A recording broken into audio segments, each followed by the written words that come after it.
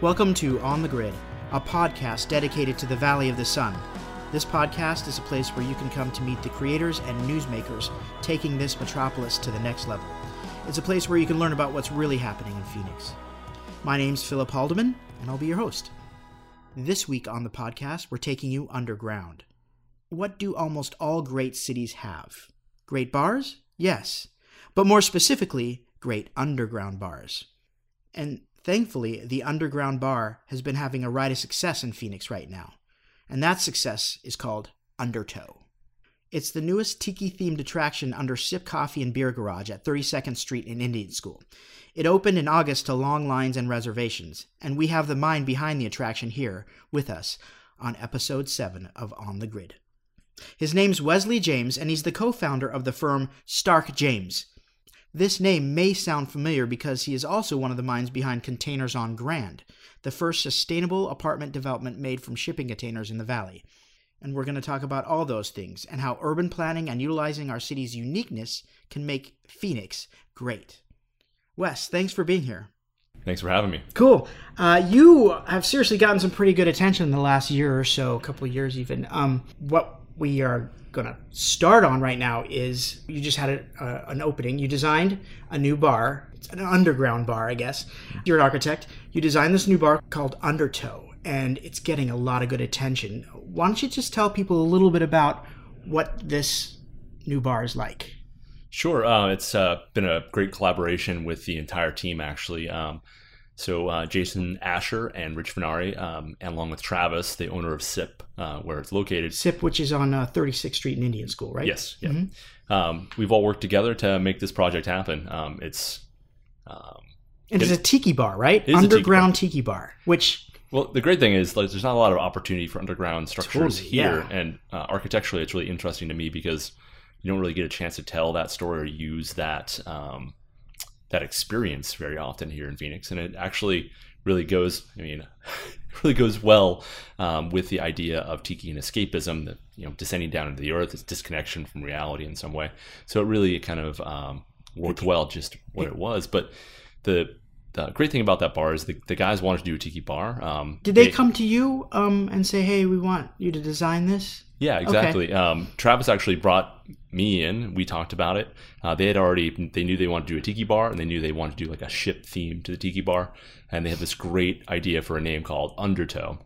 And if you guys are familiar with that particular structure, it's an old Jiffy Lube that they turned into Sip Coffee. So yes. The idea that we would actually be using one of the underground bays where they'd work on the cars and call it Undertow, it just they had me right there, and I was fully on board. The whole situation is really unique because, like you said, it's made out of a freaking garage, basically. Yeah. Which it's an interesting thing on utilizing certain spaces, and I know you've worked a lot in that. What was it like working basically in a mechanics where mechanics work? Sure, there are a lot of challenges to that. Oh, space. By the way, yeah, it's because really small. How big is the Tiki Lounge? We were just right around 500 square feet, and I actually reduced it a little bit to help the theming or basically the built-out environment of the space. But even more challenging than that was the head clearance down there. We're under 7'6" for all the head heights. That presented a number of challenges, but most importantly, we were completely parked out. So luckily, we were able to take advantage of City of Phoenix's adaptive reuse program, which is a wonderful program. It's intended to add density to downtown Phoenix and make repurposing and reusing existing structures much easier and much more feasible for small businesses and really anyone. So they were actually already kind of maxed out in their parking.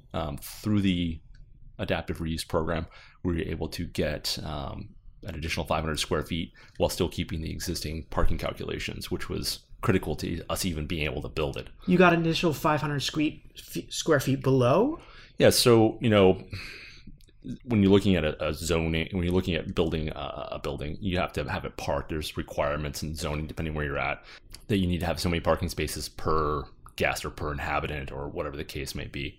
And as it turns out, that space was just storage. So the occupancy count of that was, I don't know, probably 0.5 or one person because it was just a storage room. But by turning it into a different use, by making it a bar or a restaurant space, our occupancy went up by 33, 34.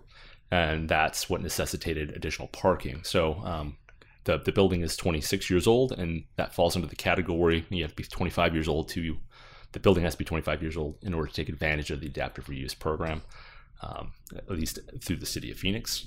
And like I said, it's a really wonderful program. Its intentions are fantastic, and it really is changing the way our city looks for the better.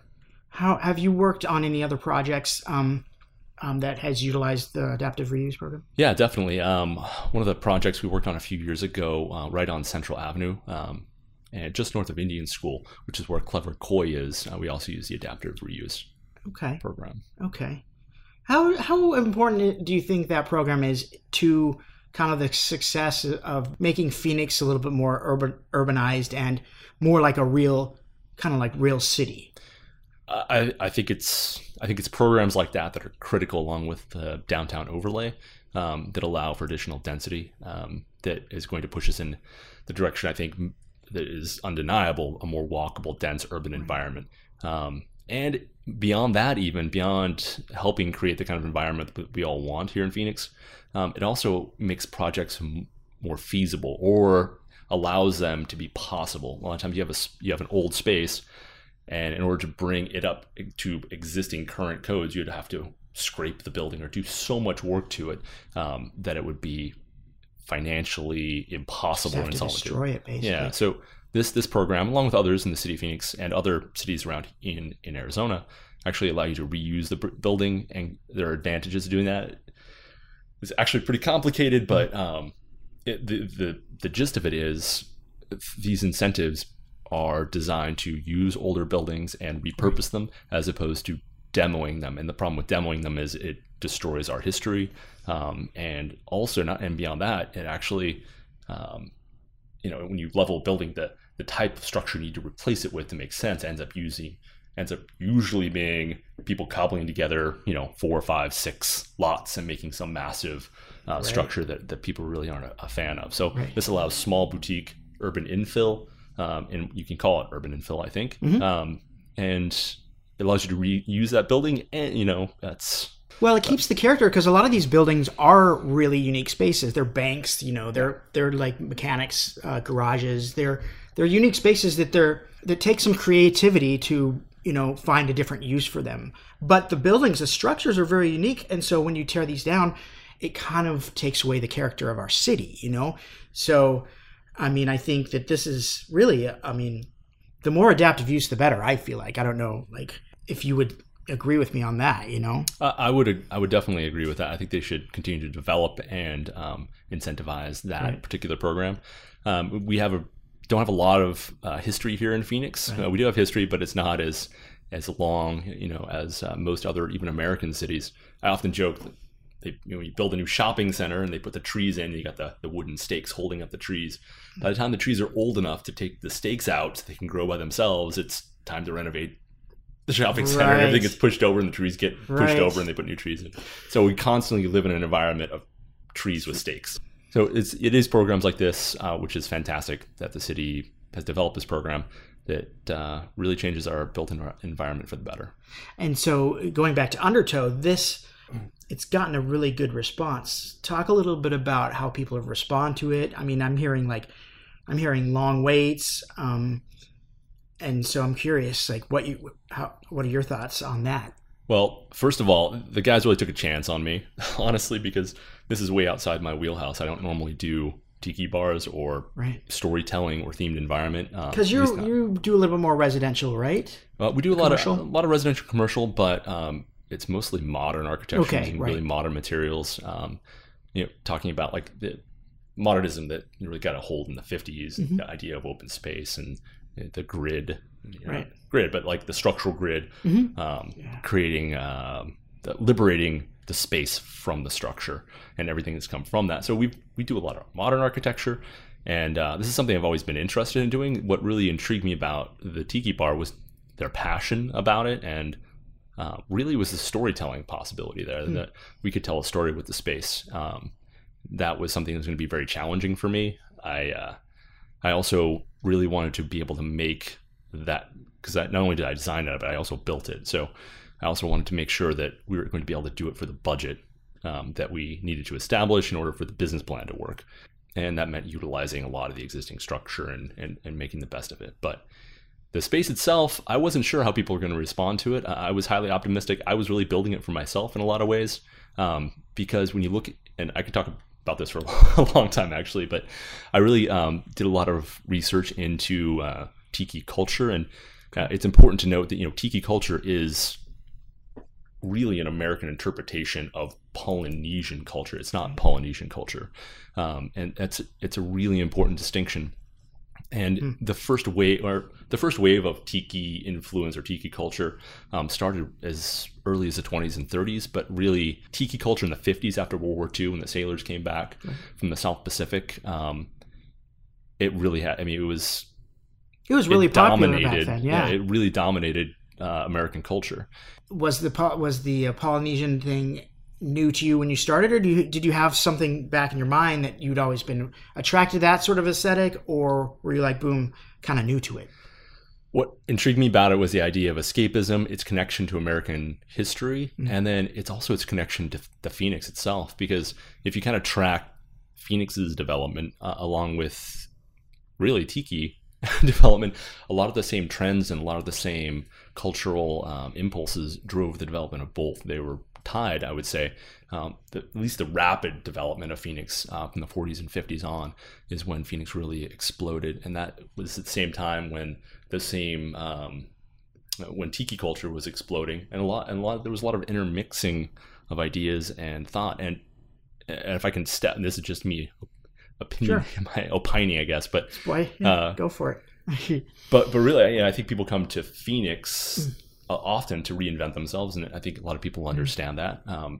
There's very few people that are native to Phoenix that are very proud of that, but really people come here from elsewhere because they're, for a lot of reasons, but really there's this impulse or this idea of change or renewal, or being able to leave what you had before and bring on something new in the sense of you could start a new life completely, I feel like. A lot of people do, and I'm not saying that's the only thing that brings people to Phoenix, but I think that has driven a lot of the mystique, or a lot of the draw for people coming to Phoenix. And to me, that there's a lot of connection there mentally with that and the idea of escapism and tiki. Do you think that's why the Undertow has kind of resonated so much? I wish I knew the answer to that. I think what we did there was something different than what people were expecting. And if I can just circle back on that kind of story, I didn't want to build a traditional tchotchke tiki bar. I really wanted to do something novel and new and a different point of view, and so did Rich and Jason. So I was really lucky to have those two guys on board. It was a very collaborative process working with them, but it's really not a tiki bar. It's the story of tiki culture, really. So when you go down into it, you're actually walking down into a clipper ship from the late 1800s, which was one of the last real sailing ships. And the idea, which I don't think most people probably read when they're in the bar, but the idea behind the concept of the bar is, the clipper ship sailed to Polynesia. The crew fell in love with Polynesian culture, and they decided to push all the cargo into the back of the hold and carve their own tiki bar in their ship. So that's the story you're telling. It's the story we're telling. It's also the story of tiki. So it's not a tiki bar. I think it's kind of stepping back and really trying to tell the story of tiki culture in America. Cool.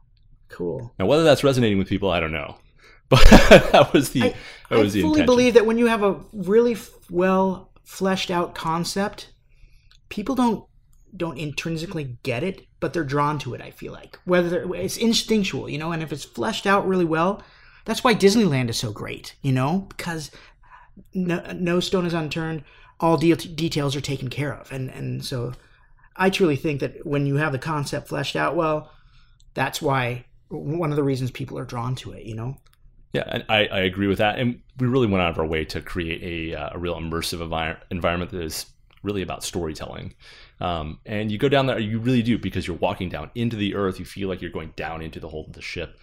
Everything I did was try to extend the space through a bunch of different architectural cues, including the glass floor, which gives me a bunch of hard shadows down, so you actually feel an extension of the light. And I brought a lot of my academic architecture thinking behind something that's really kind of fun and whimsical, and I've really enjoyed the process, and I'm really looking forward to having opportunity to do more projects like this and bring what I've done in the past together with this new, hopefully, type of architecture I can practice. Cool. And so this is vaguely connected to this, but you are going to be featured on the Discovery Channel sometime soon, right? What can you say about that, at least? Yeah, we're going to be on a show called Blue Collar Backers, and the real premise of the show is, if you're a young business, if you're under 2 years operating, it's very difficult to get traditional funding, especially after the downturn. So it's a show that really centers on how do small business owners, entrepreneurs, architects, builders, and investors work together collaboratively to make spaces and businesses happen in kind of the face of that financial reality. Difficulties. Yeah. And so, can you say what sort of projects will be featured on this show? I can't talk about our specific projects. Okay. It really is exactly what we were doing before Discovery reached out to us. Okay. And the production company actually reached out to us, and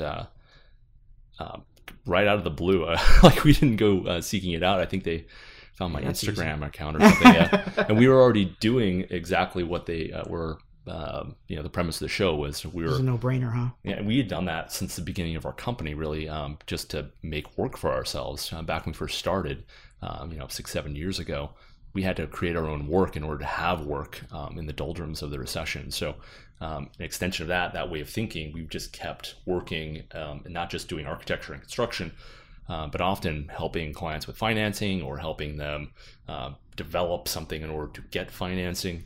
So it's really been a natural extension of what we've done, and it's just so happened their show, the Venn diagram there was. And that'll solid. be roughly when on the air? It's coming out, I think, after this probably airs. The first episode is going to air on August 26th, Okay. and it really follows 4 groups around the country, at least 4 groups that I know of, and we're just one of a much larger show there. We'll be in a couple of the episodes. I'm not even sure which ones. So So the series starts on August 26th, but you don't know if your episode will necessarily air on that day. Exactly. Right. Yeah. Okay. Cool. They're keeping us As they do. keeping us excited. TV land, about it. right? Oh, it's been great. It was kind of a tough decision. I didn't know what I was getting myself into, but the people we worked with were exceptional, and it was The crew and all that stuff. Oh yeah, everywhere from Discovery on down, and the just the life experience. I mean, I couldn't pass. Yeah, that that's up. awesome. And you've got a document there that's like, yours forever. But one of the things that where I first heard about you was the Containers on Grand. This was kind of I don't know, revolutionary, innovative, but it caught on well too. You've got one project, the project on Grand, but you said you're also you're working on another project. Yeah, that's right. Similar project. So for those of the folks out there that don't know, let them know what the project is about, and then explain about what's coming up next. Sure. So Containers on Grand is an 8-unit apartment complex on Grand and 12th Avenue in Phoenix. And there's a lot of precedence for homes and structures built out of shipping containers. There's 2 big problems, though. And it's not necessarily innovative. It's really been happening since the 70s. A lot of people have looked. There's a lot of architects. You'll see a lot of renderings online of cool-looking structures made out of shipping containers. The problem is making a market rate product, like an apartment complex, out of shipping containers. So you'll see precedent for multifamily overseas, especially in Europe.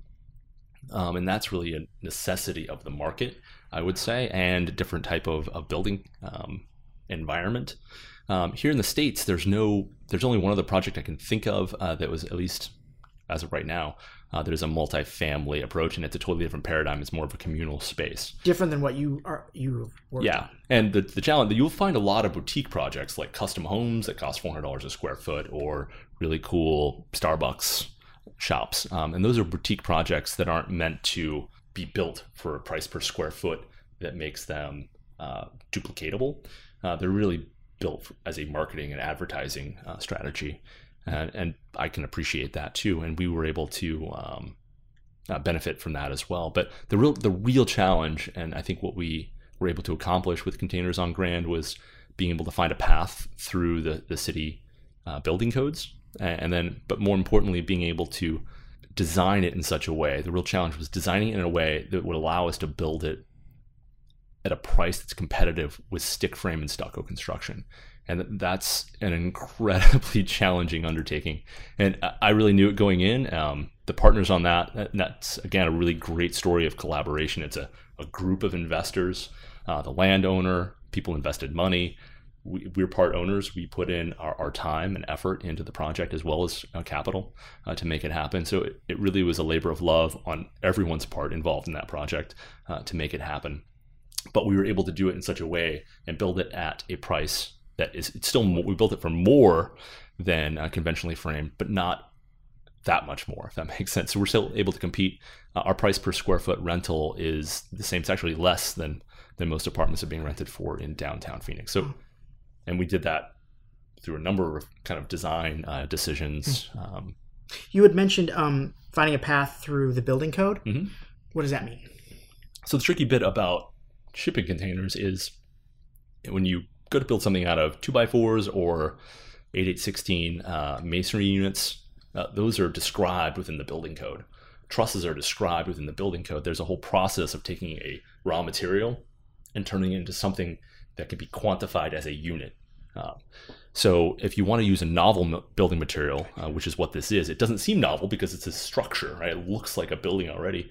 But as far as the code's concerned, it's a novel building material, which means it's just the raw material, the raw components in which it's comprised of. So in order to do that, you actually have to create new text amendments, basicay? Well, you could do that. So I think... Because the language isn't there? Is that kind of what you're saying? Yeah, the language isn't there. Let me step back here one second. The way you need to get it through the building code is to, when you're engineering it, engineer it as a bunch of individual components of a system, which is what we did. It's not a unit. It's not a shipping container that's structured. There's a lot of anecdotal evidence, right, about the robust structural qualities of a shipping container. You can stack them fully loaded with tens of thousands of pounds of weight on rolling seas, 11 high across the ocean. Totally. But that is just anecdotal evidence, right? You actually have to do all the work. It doesn't work if you're trying to get it through city council or whatever, right? Through the building process, yeah. And City of Phoenix, again, was incredibly helpful in this process, and they worked with us hand in hand in order to find a way to actually get this through. And there's some other container projects other than the ones we're working on that are currently making their way through the city too. Oh, okay. Yeah, but I think in the States, for things other than boutique projects that people are willing to spend more money on it just to have something made out of a shipping container, what's going to need to happen is someone with the resources is going to need to take shipping containers and really get them adopted into the International Building Code. If that is done, if like one of the large shipping conglomerates or a large distribution company here in the States were to do that, if a shipping container were to have the same classification as a truss or a steel beam or any of the things that are described in the building code, that would make the threshold for using them and make them a lot more accessible to use, and architects would be able to understand how to use them. And then more importantly, municipalities and counties would be able to have a document they can go to that there's no questions or mystery about it. And if that were ever done, I think we would see an explosion of shipping container projects in the States, because they really are a resource that's just stockpiling on our shores because of the trade deficit. Because we import only and export very little, we just have a constant supply of shipping containers stockpiling here. Do you think it would happen more if our population grew? You said it's popular in Europe. They're more marketable in Europe. That's a really big question. I really enjoy thinking about things like that, actually. But that's definitely, I don't think, a problem we have here in Phoenix, or definitely not in the US or Phoenix. Our land costs and taxation on land is so low compared to most other developed countries that there's not going to be the genesis. And I think we talk about a bigger point here. I think in Phoenix, one of the challenges in the city of Phoenix is that we rely on this treadmill of constant construction, because that's our number one economic force right now, and it has been for decades. So it's this treadmill of, we need to keep building things, so we need to keep basically land costs low, and we need to keep taxation on the land low so that people still want to come in and buy that land and not be taxed on it, so that we can keep building more stuff to keep our economy But it's not going. quite as we've seen in the recession. Well, we did recover. Well, The hardest, I mean, us in Vegas, we were hit the hardest, and we recovered very slowly compared to other parts of the country. well, that's what I was going to say. It's not exactly the most sustainable industry in the world, right? Well, I think there's pros and cons to it, but I think the underlying thing here is we need to diversify Arizona and specifically the Metro Phoenix economy. Everything we can do to diversify our economy to make us more resilient to those bumps and bruises, and then that's going to give us the density you're talking about. It's not zoning. I don't think it's not, because you can write all the zoning codes you want. You can put all the master plans out there that you want, but if you don't have the tax base to do it, then you're never going to be able to realize that infrastructure. The city needs the taxes, or the development companies need to have the money in order to make those improvements. We're never going to have that until our property taxes are higher. We're never going to have that until we have a more diverse economy. I don't think. Again, this is way beyond my area of expertise, but that's my 2 cents. Well, I think it's a good transition into you are not from Phoenix, but you have made a life for yourself here, and have told me that you love Phoenix and you want to make it better. And I'm kind of curious to get some of your thoughts on what Phoenix could look like in 20 years, Sure, yeah. And I'm from Flagstaff, so I'm That's right, yes. still consider myself a native, but Right. I'm a transplant at the same Right. time. I do love Phoenix. I think it's a very unique city. A lot of people don't really appreciate the unique qualities we have here. What are some of those unique qualities, do you think? Well, unfortunately, I think one of the most interesting things we've got going on here, other than geography and weather, which you can't downplay those, is our transportation infrastructure. So we all want a more walkable, dense urban environment. But I don't want Phoenix to go and do that solely at the expense of our transportation infrastructure, the grid, the streets. It's one of the few things we have as an advantage over other cities. It seems to me, and again, this is complete conjecture, it's not my area of expertise, but it does seem short-sighted to me to really, at the expense of our streets, create a more dense and walkable environment. So at the expense of our streets, what do you mean by that? This is going to be slightly controversial, but if we take all of our streets and make them all more walkable, basically reduce them by lanes, narrow the lanes, which reduces the speed limit that would be allowable, and basically those kind of pressures exist here in Phoenix, and I totally understand the reasoning behind them. I just hope that we can find a way to still keep this amazing infrastructure that we have here and this amazing advantage. You mean the grid? The grid system, itself. Is that what you're saying? Okay. Yeah, the actual transportation grid, Right. the roads themselves. Right. It's unlike, people that grow up here or from around here don't realize what we have as far as. It's a really nice, yeah. It is really nice. And it's also annoying. I understand why people hate the grid. Yeah, but it's just not nearly as bad as every other city in the country. Well, I mean, the big cities.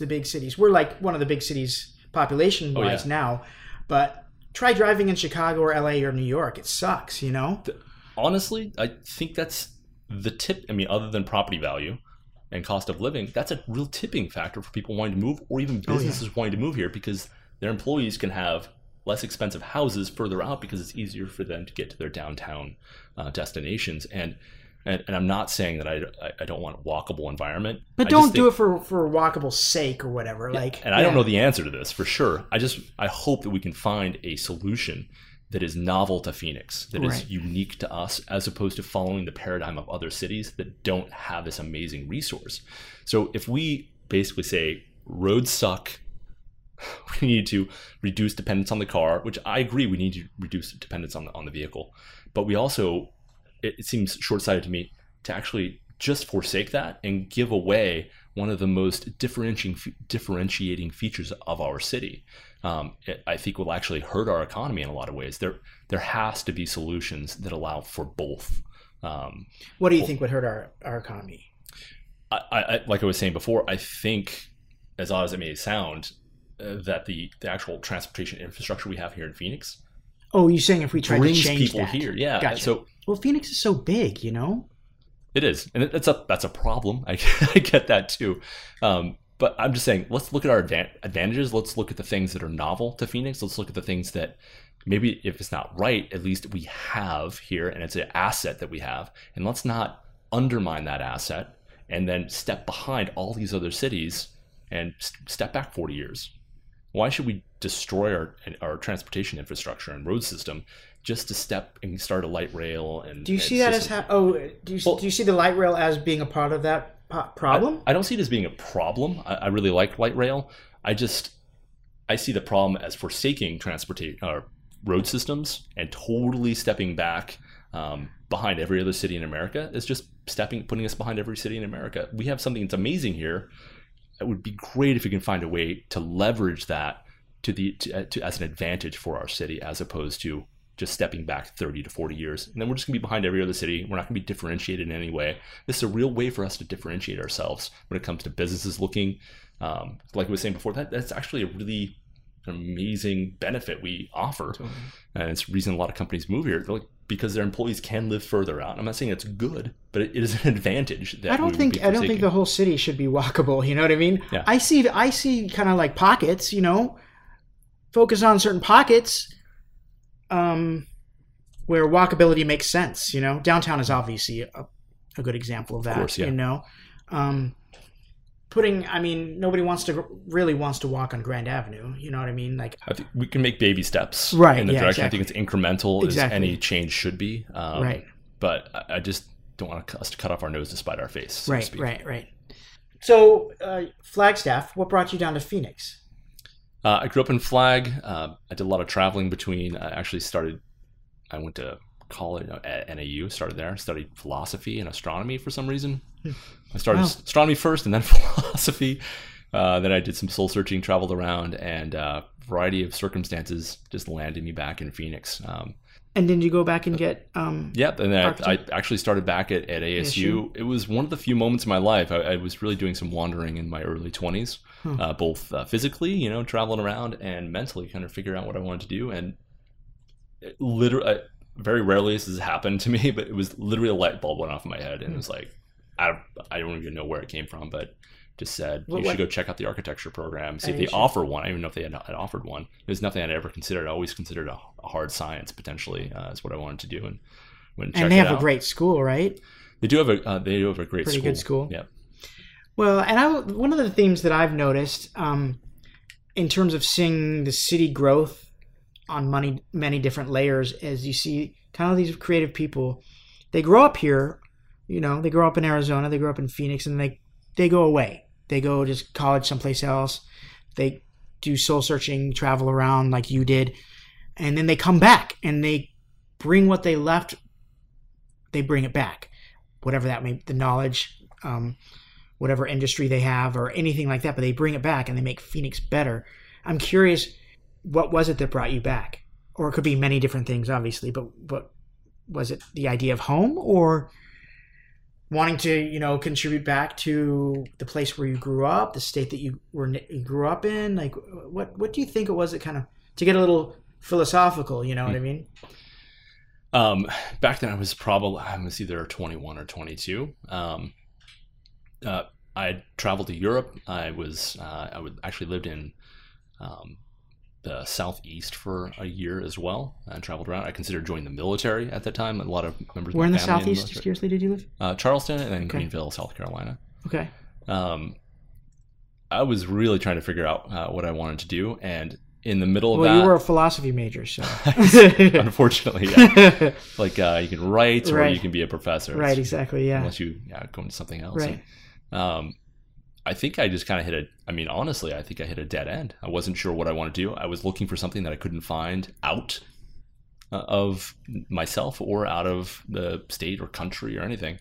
And I naturally gravitated back here to Phoenix. I didn't want to go back to Flag. I couldn't afford to live in Flagstaff at the time. I didn't have a college education. And it was really... best thing that ever happened to me. Oh, so you went back to Phoenix. You kind of traveled around before you got your undergrad stuff? Oh yeah. So I dropped out of college. So I studied at NAU for 3.5 years. So close. I know, right? I was like, screw it. It just wasn't fulfilled. You know, you're at that age. And, I get it, yeah. My family really encouraged me to just, you know, do what Follow I your needed heart. to do to be happy. And I did that. And the traveling around was immensely helpful. I experienced a lot of I had never been, this is amazing, until I was just out of college, or until I had dropped out of college the first time there. I'd never been east of Mississippi. I'd never seen a dense urban environment. You know, my experience of a city was a point in the wilderness. Right. You go on the other side of the Mississippi, it's wilderness or points in the urban fabric. And almost the entire rest of the developed world is that way. You know, certainly Europe, everywhere I traveled in Europe. And it was almost, I think, this is sad, sad, but I think this is real honest. I was claustrophobic. A lot of the places I went, having been raised in the West. Right. You mean when you traveled on your own? Yeah. I've heard a story, you know, going to New York City, you feel trapped there just because you can't see water. You can't see land. It's all buildings everywhere. Is that kind of what you mean? I think physically, and then also just kind of emotionally, even when you didn't have the physical barriers, right. There was no direct sense of connection to nature. And you don't really have that here in Phoenix necessarily. But what you do have here in Arizona, which I probably really missed the most, thinking back on it, I'm glad we had this discussion, I hadn't really thought about it, is like a visual connection to nature beyond you. So especially in the Southeast and even in lots of parts of Europe, the coastal humidity and haze, your visibility is really low. And that's probably great for most people. I think psychologically, I was probably just ingrained to these larger open spaces and hard shadows and the quality of light here. And I never felt, I enjoyed everywhere I went, but I never felt comfortable, honestly. And we don't appreciate it when we come, because we live here, but coming here from the outside of the Western US, because we have such low humidity here, we have unlimited visibility. That sounds like a silly thing, but you can see mountains and existence so far away from you. It's getting worse though, but yes, totally, Even now, and even under really bad conditions, the visual extension of what, and I may be getting too philosophical here, but your visual extension is so much further. You feel so much smaller in a lot of ways here than you do in other parts of the world. Interesting, yeah.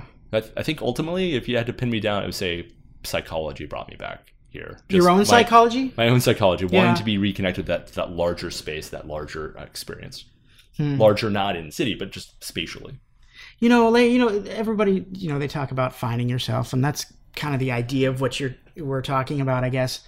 But you really, and I did the same thing too. You know, you kind of gotta get away to find yourself, but you never really do lose yourself. It was always there. You came back and you obviously had a bigger appreciation for the environment that we live in, I think. And I think traveling and kind of getting out and getting on your own, that fosters that thought process, you know? So I mean, I think, this has not been an uncommon theme for a lot of people that come back and really want to contribute. Travel kids. Yeah, right? That's all you got is a backpack, right? Yep. Yeah, I remember those. Yeah. How do you see Phoenix 10, 20 years from now on your best day? I mean, like, not what could happen, your most ideal. What does your dream Phoenix look like in 10 or 20 years? Yeah, I like that question because I'm not bounded by reality. So, and again, kind of speaking outside my expertise, I'm sure I'll wander a bit. I'm going to cage that by saying there's so much change happening right now in our economy and our culture. Overall, it's very difficult to understand where it's hard to say what's going to happen a year from now. Look up quantum computing. Okay.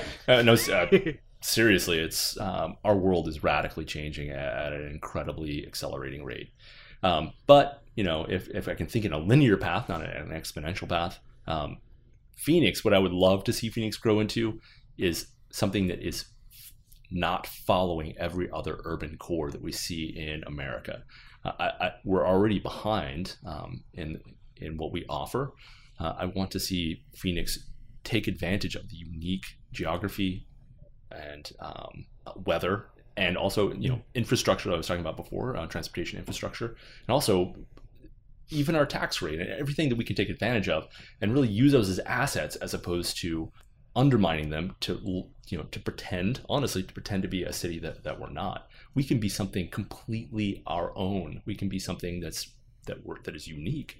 I would want us to see it move in that direction, create our own paradigm.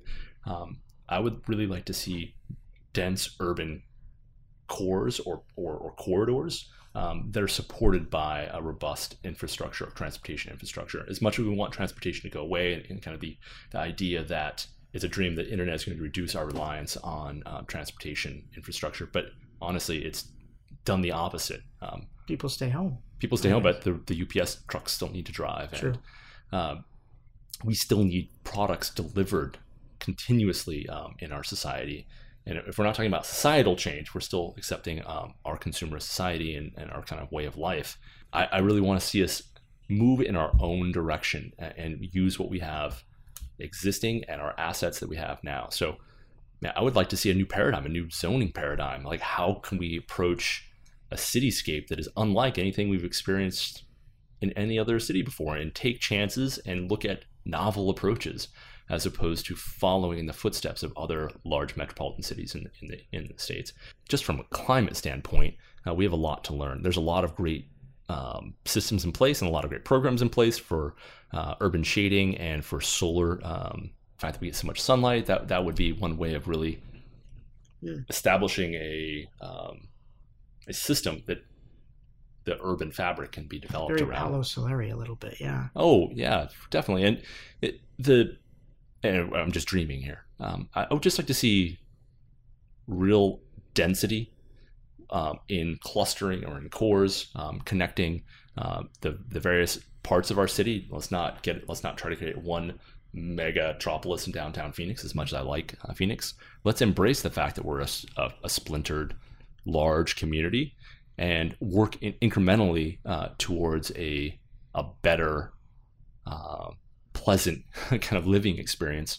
And I think our path ahead is diversifying our economy, and I'm beating a drum here, but really using what we have, all the advantageous things we have in place now, so we can leap over all those other cities and we create our own path.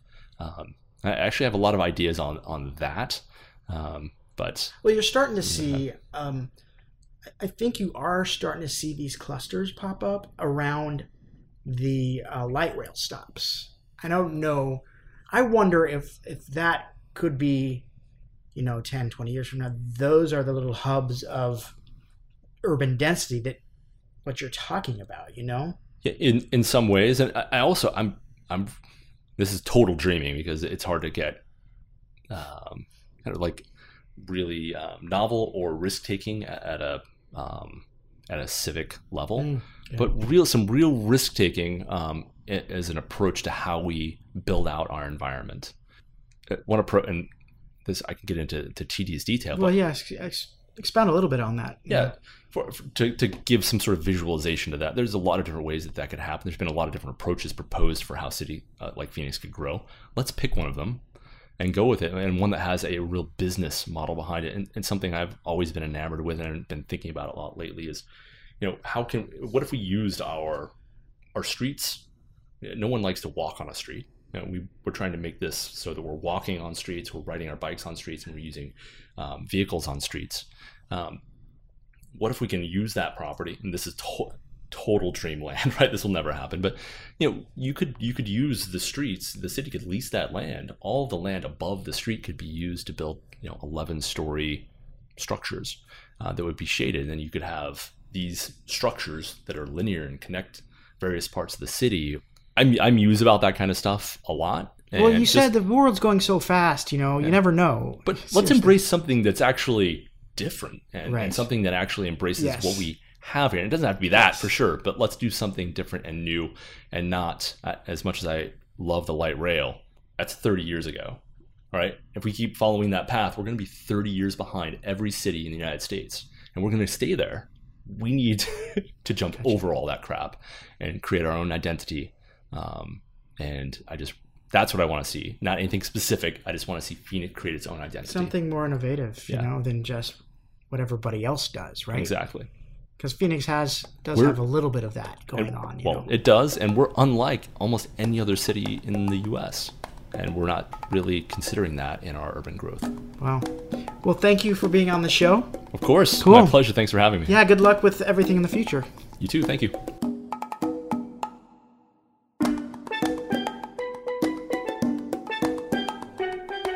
And now for something completely similarly related. We just talked about a bunch of things that makes a city a big city. There's walkability, good transportation, overall urbanization, and my favorite, the underground bar. To me, there's always been something about an underground bar. I don't know, maybe it's the idea that you're doing something you shouldn't be doing. Like you're breaking the rules, that you're in on some sort of secret. Like hanging out in a treehouse, but under the cover of shadows. Like a treehouse for adults. There's something subversive about it. I don't know, it's just always been a weird sort of romanticism for me. And in Phoenix right now, we're seeing a lot more underground bars, probably more than we ever have before. Places like the Rockery, Valley Bar, and now Undertow. But it wasn't always like that. I remember when there was only one underground bar in Phoenix, and it was a place called Monroe's. It had red lights, copper bar tops, music almost every night, and at one point, there was a statue of Boba Fett that greeted you as you descended below the streets of downtown Phoenix. It was like walking into another universe. This was a place with true character. And if you want to talk about a place that made downtown Phoenix unique, this was one of those places. This was before developers bet on high-end multifamily housing and when people in the suburbs considered downtown a scary place to walk around at night. But there wasn't much to fear at all.